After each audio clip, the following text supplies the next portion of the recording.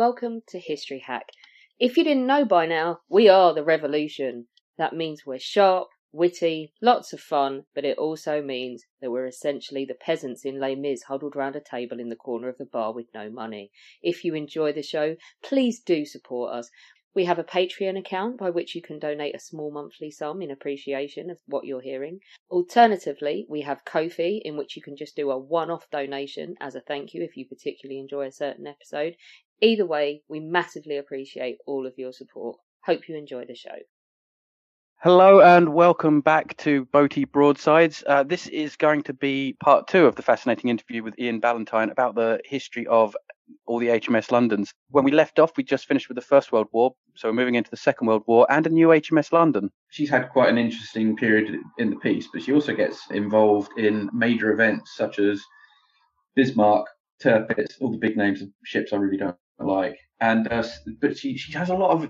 She does a lot in, it's another forgotten theatre, but she's hanging around in the South Seas, in the sort of South Atlantic. Yes. And she does quite a bit down there, doesn't she? Which, as I said, is a theatre that no one ever thinks about. Yeah, I mean, it was of major importance during World War II. Obviously, the whole of the Atlantic was, but the South Atlantic, I think that's what is that what you're referring to, the South Atlantic? Yeah. The South Atlantic was of critical importance to Britain due to convoys of thousands of troops around South Africa and up via the Suez Canal to North Africa, to Egypt, because they couldn't convoy them through the Mediterranean because that was a dangerous trip where they would have been probably more likely to have been sunk. So the Royal Navy had to range into the South Atlantic to escort convoys, but also because, as you know, I'm sure this is something you're very knowledgeable on. You know, the Grass Spey, in the early days of the war, just being at sea in the South Atlantic could disrupt the whole convoy system across the whole of the Atlantic out of fear, and that's what the high seas raiders and U-boats could do. So it wasn't just about sinking ships; it was about disrupting the whole thing. And when Britain relied on troops coming from Australia, I don't know, beef from Argentina or oil from wherever, America, or stuff from the Caribbean, anything that happened in any part of the South Atlantic and the North Atlantic would have an impact, whether it was a battle or some kind of disruption to the network. So London's duties down there did include escorting convoys that would carry troops. But one of the more interesting things that happened was in May 1941, Bismarck, the famous battleship Bismarck, breaks out with the heavy cruiser Prince Eugen and goes, has that finale, that battle with the home fleet eventually, and the heavy cruiser gets away, has an engineering problem and eventually goes to a French port. But the ships that were still out there were supply ships, which were deployed to supply Bismarck and the Prince Eugen if they stayed out there, and also U-boats as well. So a shrewd understanding from the Admiralty was that if you destroy the supply ships that are out there, you capture them, destroy them, whatever you do, just sink them, get rid of them, then you'll undermine a whole raiding sortie by the dastardly surface raiders and the U-boats. And so London was, first of all, called in to help try and find Bismarck in late May. And then afterwards, because she didn't take part directly in that, because there were so many ships were involved in the pursuit and chase, but not that many in the end took part in the final resolution, the battle on the 27th of May. So London was sent in company with a frigate to scour, as were other vessels, to scour the South Atlantic for these supply ships. So London made 3 interceptions. One was a vessel called the Esso Hamburg. Another was the Egerland, which scuttled themselves on seeing the London because she put shots across their bow, and the threat of her being there and sending across demolition parties was enough to make the Germans think, right, we're going to scuttle the vessel and then hopefully be picked up by the cruiser. And so that's what happened. That was between, and they also got London also helped get rid of another ship called the Babatonga, and that all took place after the Bismarck action. And one of the there were quite a few good dits. I mean, that's what naval people call a story, an amusing story. But there are numerous great dits from the sailors that I interviewed, because I interviewed ratings and officers who were still around when I did the book for lots of stories. But among many, one of them was a chap called Gordon Broaty, who was an engineering artificer down in the engine room. And he when they disposed of the supply vessel Babitonga, he was on the upper deck, probably delighted to get out of the engine room and just to get some fresh air and watch what was going on with this enemy supply ship. And he said he saw this. He said in his own words, "This chap comes up the scrambling net on board the ship," and he said something to the effect of "Good morning, gentlemen," in perfect English. And it turned out he was a British guy. He'd become a naturalised German. And so they'd captured an ex-Brit, one of the crew. So I mean, there were other stories, many other stories like that. But I mean that's another example of a story that perhaps gets overlooked, but which says quite a bit about the broader war, because I think probably some kind of code breaking played a part in helping to intercept those supply vessels, and whether it was. I don't think it was the naval code at that time. I mean, I'd have to go back. Again, I've written about this, but I'm trying to remember the details. But I don't know if the naval officers' code. I mean, they sank U-110 off Iceland and got a treasure trove of stuff, but I don't think that was processed by the time London was doing these interceptions. So it would have been another arm of the Enigma, like the Air Force or the Army or whatever, or some kind of human intelligence gathering. But I'm pretty sure that some kind of intelligence pointed London towards and other vessels towards the supply vessels, and so that kind of is an insight into the sort of broader war that uses ships like London. We've also got an interesting. I was quite interested in this one when I was reading it, but we end up having a bit of espionage, which everybody loves. Yes. So who was Corporal James Allen, and what military police, wasn't he? Yeah. I mean, that's one of those lovely little stories that crops up, and you think, I've got to get this in the book. Right, to simplify it, HMS London had a major job in 1941, in the autumn of 1941, taking a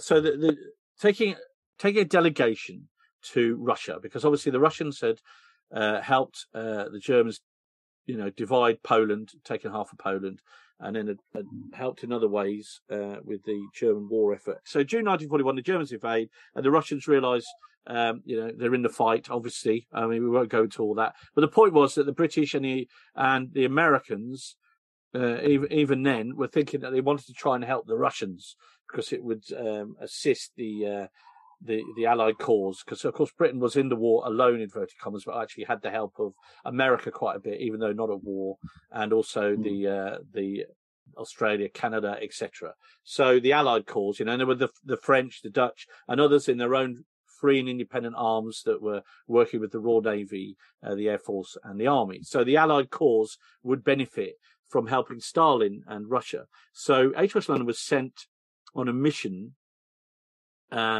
with a load of diplomats and other VIPs to Archangel in the White Sea to drop them off. And they then go, and I'm simplifying this, they would then go to Moscow, talk to the Russians about how we can help. And in the meantime, London would help with the journey home of the earliest convoy to Russia with supplies. And while they were waiting for the diplomats and the other VIPs, including Lord Beaverbrook and an American representative, etc., and top brass to come back, they went and helped escort that convoy. Now, London, getting to the point of this story, then went back to Archangel and embarked all these people. And one of the people that had assigned themselves or somehow joined this diplomatic mission was James Allen, Corporal, of the Royal Military Police.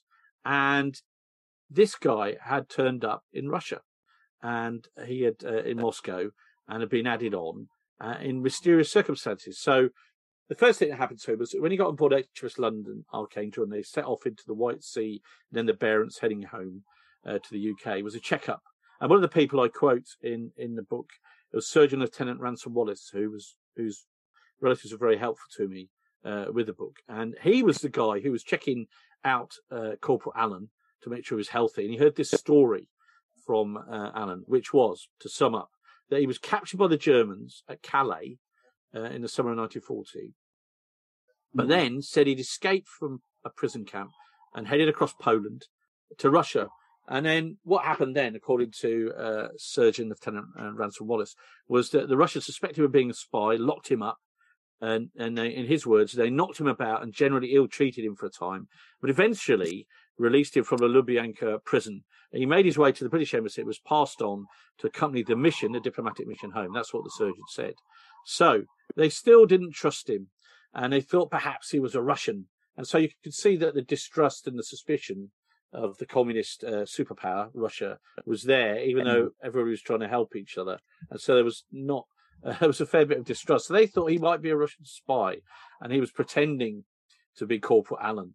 And they had at one point they pretended that the London had turned around and gone back to Russia to see what Corporal Allen did.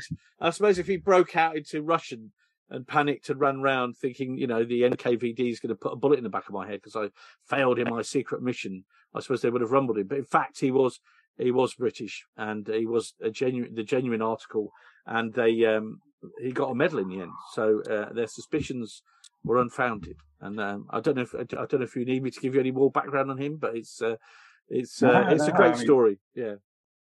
Yeah, to be fair, I was captured at Calais, and then I escaped POW camp, and then I got caught across Poland. It's like, yeah, all right, mate, pull the other one. I can understand immediately. Yeah. So I could see why they were a bit worried. But anyway, he turned out to be okay, and I don't know what happened to him after that. But it's an interesting little story, isn't it? Absolutely, yeah. But we're talking about convoys. I don't think we could ever get away with talking about Arctic convoys without mentioning the dreaded PQ-17. Yeah. I mean, it's a story that is well known and complex. That's all I'll sum it up. I mean, I did a lot of research and writing on it because it was trying to tease out what happened with HMS London. What was she? And that's the thing about this story, is that although HMS London, apart from shooting down aircraft with their main guns, which had specially adapted ammunition, and occasionally firing a gun at a passing U-boat or a U-boat she was passing that was on the surface, and witnessing attacks by the Luftwaffe and U-boats on the convoys, didn't actually engage in any pitched battles. It was anti-aircraft guns, etc., and trying to deter the Germans. So it's trying to get to the bottom of why it had such an important part in HMS London's story, and that was because she was the flagship of the cruiser squadron. And again, keeping it simple, you had the close escort. Well, you had armed trawlers, anti-aircraft guns, in among the merchant ships. You can correct me if I've got any of this wrong, because it's all in the book. But I mean, remembering it all is a task. And then you had the close escort destroyers, and maybe some sloops there. And then you had the cruiser force, and then miles and miles away to the west, you had the home fleet with King George V class battleship and an American battleship by then as the heavy-duty hammer if Tirpitz, which was lurking in the fjords, and others came out to attack. So London's job as the cruiser was to be the command ship of this convoy. London was the flagship of the first cruiser squadron under Rear Admiral Louis Hamilton. So he was the guy who basically was on the spot in command. And then you had Admiral John Tovey in command of the home fleet, the heavy hammer, loitering over to the west in case Tirpitz comes out. And then you had Admiral Dudley Pound, the first Sea Lord in London. And all of these people have got different ideas. And Hamilton's the kind of meat in the sandwich between Admiral Pound and John Tovey. And so he has had instructions before PQ-17 leaves for Russia, and he's trying to figure out what he should do, and he thinks everything is settled. And I'm sort of skipping over some of the detail here, but in essence, what happens is the Admiralty, and you can maybe clarify this for listeners as well. The Admiralty panics at the thought, via all its intelligence inputs, which it decides to ignore in certain respects. It decides that the First Sea Lord decides that by instinct that there are signs that Tirpitz has come out, and that Tirpitz is going to destroy this convoy of vessels with all their goods and etc. going to Russia, and so it says scatter. And so instead of sticking together with a coordinated defence, which would have seen off hopefully the Tirpitz and still seen off the U-boats and the aircraft, the convoy is ordered to break up, which makes it impossible to escort. And the close escort, and this is on Admiral Hamilton's initiative, really, the close escort of destroyers is withdrawn, joins the cruisers, and they then head to the west, thinking they're about to engage the Tirpitz and be in this pitched battle, because there were three, I think it's three signals, isn't it, that arrive in quick succession from the Boaty, which say cruiser force withdraw, high speed, and then explains owing to threat from surface ships, convoys to disperse and proceed to Russian ports. And then another signal comes in, and then convoys to scatter. So those three signals are read by Admiral Hamilton, who thinks, well, what the, you know what? And so this situation happens where the merchant ships are left to it, the cruisers race away, and as they speed on to the west, they realise that there's no Tirpitz, and they've left the convoy to be picked to pieces. And that is a very concise, simple person's summary of what is quite a complex chapter. So I apologise, but if you want to get it in detail, read the book. Absolutely, definitely go. If everyone listening, go and buy the book and read it. But at some point, we need to. PQ-17 is an episode all in itself. It is. It's got really a lot of layers, a lot of sort of minor and major cock-ups, and but anyway, so. But the thing about HMS London was that her crew, Royal Marines and sailors, felt terrible about this, and they were very angry about it. So there was months of recriminations during fist fights and people in bars and pubs wherever ashore. And the Americans weren't very happy because a lot of the merchant ships were American, and the Americans had a cruiser and also destroyers on escort duty, as well as a battleship with Admiral Tovey. And it was this big thing that the Americans and the British would get this convoy through to Russians and Uncle Joe, and it had all been a complete cock-up. So there were kind of ill feelings between the Allies, you might say, which, to be fair to the US and Navy, soon dissipated because they realised it wasn't the Royal Navy's fault at all what had happened. It wasn't the ship, shall we say, it wasn't not the Royal Navy's fault. It wasn't the cruiser's fault. It wasn't the warship's fault or the sailor's fault. But there was a lot of recriminations, and even at the end of the war, it was a thing that they didn't want to talk about. In fact, it was kept secret, and they were told not to talk about it because it was such a disaster. But it festered within the souls of, I would say, quite a few HMS London cruiser men, Royal Marines and sailors. So yeah, it had a huge impact on them personally. Cool fact, a crocodile can't stick out its tongue. Also, you can get health insurance for a month or just under a year in some states. United Healthcare short-term insurance plans, underwritten by Golden Rule Insurance Company, offer flexible, budget-friendly coverage for you. Learn more at uh1.com. Many of us have those stubborn pounds that seem impossible to lose, no matter how good we eat or how hard we work out. My solution is PlushCare. PlushCare is a leading telehealth provider with doctors who are there for you day and night to partner with you in your weight loss journey. They can prescribe FDA-approved weight loss medications like Wegovy and Zepbound for those who qualify. Plus, they accept most insurance plans. To get started, visit plushcare.com/weightloss. That's plushcare.com/weightloss. Yeah, it was just an absolute massacre, and the irony is, apart from the U-boats, the Kriegsmarine didn't do anything. So what you had 35 merchant ships in a convoy, and then due to the almighty scatter cock-up, what happened was that a lot of them were sunk, and I would say between the 5th of July and the 10th of July 1942, there were 20 merchant ships on a convoy, PQ-17, sunk, and only 11, I've said only 11, so I've got 31 now. Oh, yeah. Only 11 reached their intended destination. It's where you get into facts and figures here, isn't it? So I've got the 20 PQ-17 merchant ships were lost, and only 11 merchant ships reached their intended destination. That's a qualification. And they were 2 British, 7 American, and 2 Russian. And then, a number of American vessels. It's one of the complexities of convoys. A number of American vessels also gave up the fight because they felt that, we'd been abandoned, we were under attack. So they were run aground, and so they were captured by the Germans or were killed. So I mean, it was just an almighty cock-up. Yeah. For the loss of 5 German aircraft. Was it really 5 German aircraft? Yeah, and of course, Tirpitz did come out, but then went back in again in the end. And so there was never an attack, an actual attack by Tirpitz. So it was only 5 Luftwaffe aircraft, was it? Apparently, yeah. Again, I have to edit this bit out. I quickly glanced at Wikipedia for the facts, which I know is the font of all knowledge. But apparently it's 5. I haven't got it to hand. So no. But there were, the U-boats, based in northern Norway, they had quite a good time from their point of view. They sank lots of ships, but it didn't stop the convoys, and I think they learned their lesson. No. But moving on from the Second World War, moving after the Second World War, we have another battle on Earth, the Yangtze. What happened on the River Yangtze?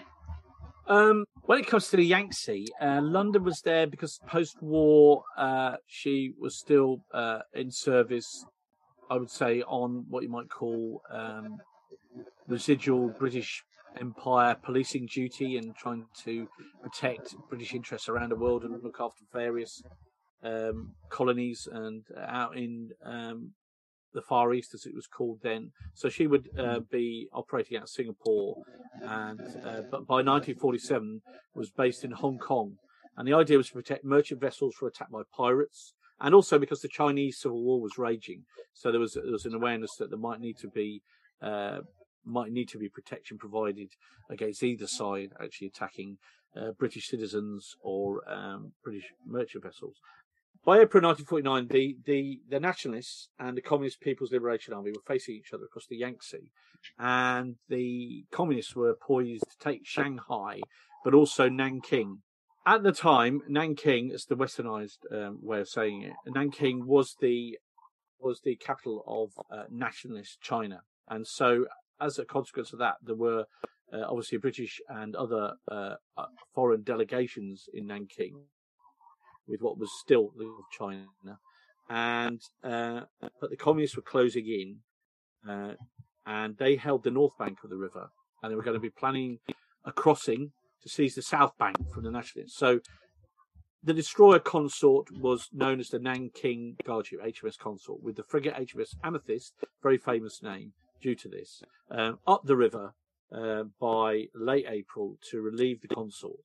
But what happened was, to simplify it, Amethyst was trapped on the Yangtze River at Nanking by the communists, who closed in and couldn't escape. So with HMS London and other vessels down at Shanghai, it was decided that what would happen is that they would send London fast up the Yangtze with a ship called the Black Swan, a sloop.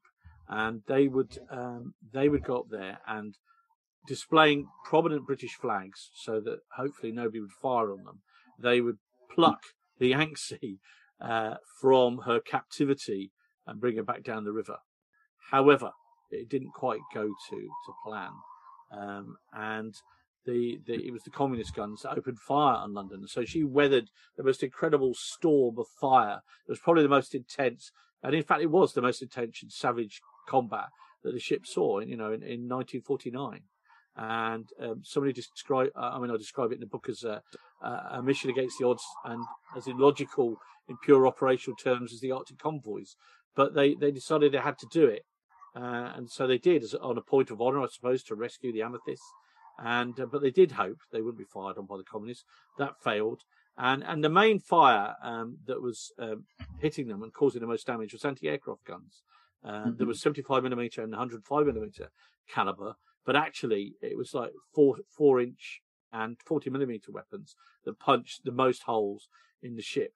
And so they went up there at high speed, and then at one stage ran out of control and reversed. I mean, I talked to various Royal Marines, various sailors from that crew, because when I wrote the book, there's quite a few of them still around, and I also used their ship association archives to get accounts too. Yeah. So I was able to piece together quite a visceral first person narrative, and I mean, one of the guys was that is in there is Sub Lieutenant Christopher Parker Jarvis, who recalls that what they did was once they were being fired upon by the Chinese communist guns and realised that showing the Union Jack was not going to protect them. They were flying a white flag as well. They took down the white flag, and according to what he said, they trained all guns abeam and opened fire. And but the thing was, they had to wait for the Chinese guns, the Chinese communist guns, to open fire so they could spot them, because of course they were hidden on the riverbank and it was hard to spot them. And that was all there was to see. And the range was 2,000 yards, he said, and then he said we were firing almost horizontally, if not a depression, which meant that any errors in elevation, especially for the 8-inch guns, the main guns of London were 8-inch guns, caused very large alterations in range. So it was very difficult to find out where the enemy was. And so in the end, it was just a forlorn venture up the river. So they had to turn around and had suffered 13 killed, 14 seriously wounded, and 40 lightly wounded.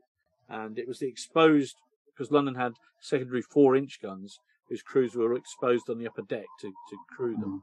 And they were the ones that suffered and their supply parties, the people that brought them shells and charges for their guns, or rather shells for their guns, they took the most casualties. So it was a very bloody affair, with 46 British dead, and just in the the Yanks incident altogether. And London fired 158 8-inch shells, 494 4-inch, and 2,625 rounds of close range, i.e. cannon fire. Yeah, I know. So it was a very intense episode, and I haven't really done it justice there with my description.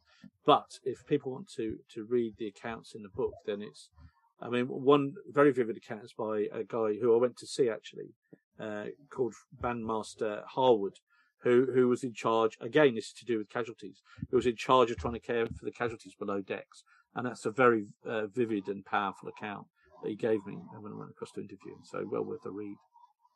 But yeah, that was the World War II London's finale, as it were. It's quite a finale to go out on. It was, even for us. I mean, we've covered about 300 years worth of naval history. Yeah, about an hour. Yeah. So I just like to mention the last two. There was a County class destroyer in the Cold War. That's obviously in the book, which ventured into the Black Sea at one stage, which provided quite an amusing story where her sailors went hands to bathe, jumped over the side near a Russian warship that was shadowing them, and started to swim. And the Russians thought that the crew of the London were actually abandoning ship to flee the capitalist West. joined the Russian Navy and put down scrambling nets and ladders. And then the captain of London, which was the 1960 destroyer London, County class destroyer, was with this. This is a guy I quote in the book. His attention was drawn to this because he was in the sea with the sailors, and he said, "Oh, we better turn round and swim back to our own ship in case they think we're going to defect," or words to that effect. So that was that ship. That ship did quite a lot of interesting stuff. But the last London was a Type 22 frigate, which I went to. I was lucky enough to do a 50th anniversary cruise at the end of the Cold War from Rosyth to Murmansk and Archangel aboard that London. And that was astonishing, because we went into the very secret parts of Murmansk and into the White Sea, where no Western warship had been for 50 years. London had done Hunt for Red October style, if you like, on the surface, surveillance and counterintelligence in the Barents Sea, trying to nick Soviet torpedoes, practice torpedoes, and spying on exercise and things. And so she had done a fair bit up there, because that London Type 22 frigate was a surveillance vessel as well as an anti-submarine warfare vessel. I went aboard that ship in 1991, and that was the end of the Cold War between the Soviet Navy, as it still was, and the Royal Navy. I won't bore you with any details, but it was an amazing event. But that London had also been the flagship of the Royal Navy Task Group in Desert Storm in the Gulf War, which I covered as a journalist, but I didn't go aboard London. I went aboard other warships in the Gulf.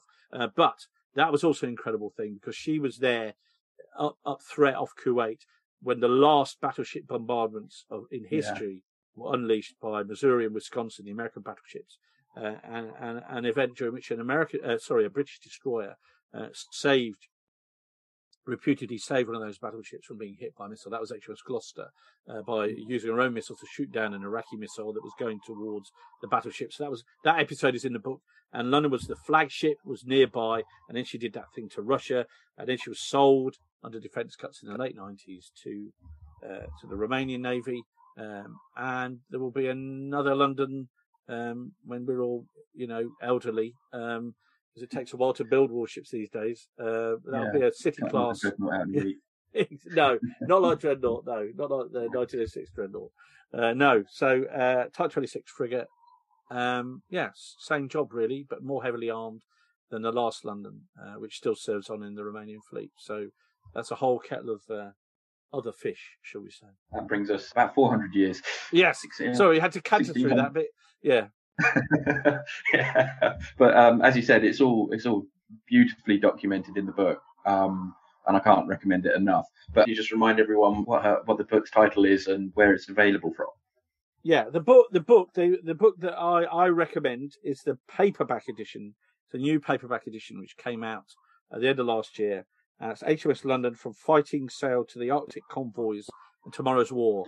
And that's the one with a really handsome picture of some Arctic convoy sailors aboard HMS London with 8-inch guns behind and a future London in the bottom. So don't get confused, much though I love it, with the hardback, because I know some people have bought that being slightly confused. Look for the paperback, because that's the one that's expanded, and I've revised the photos, I've changed some of the photos, added appendices about the Eastern Fleet in the Second World War, as well as that London that's a wreck, blah, blah, blah. And also a new chapter on the Ukraine War and future wars and the next London and other stuff. So I've digressed again. Apologise for that. But that's the book to go to. Yeah, published by Peninsula Books, HMS London. And I'll speak nicely to Alex, see if we can get it on the History Hack bookshop. So that way, the podcast get a tiny slice of the money. You get a larger slice of the money if we go through, than if you went through Amazon. So instead of Jeff Bezos using the money to build his own warships, we can, you get some, which, because, authors, we don't get paid anything. So no, I was gonna... you get more of a slice than if it went in through Amazon. So thanks again for coming on, Ian, and we should get together and do another one of these sometime. Yeah, that'd be great. Yeah, it'd be wonderful. Yeah, if you ever want to talk about any of my other books, it'd be great to have a chat with you. I enjoyed it very much. Absolutely, no problem. Our incredible guests give us 45 minutes of their time to join us and talk about their work or their new book. This is just a small taster. As a result, we have launched our very own bookshop on bookshop.org, where you can find our guests' latest books, you can support them, and you can support us on History Hack. 10% of every sale via our bookshop supports the podcast and allows us to keep going and bring you more top-of-the-line guests. You can find our bookshop at bookshop.org/shop/History Hack, or search for us in the shop section. Thank you so much for your continued support. We really appreciate our listeners and supporters. So make sure you get down to the bookshop and grab yourselves a new book.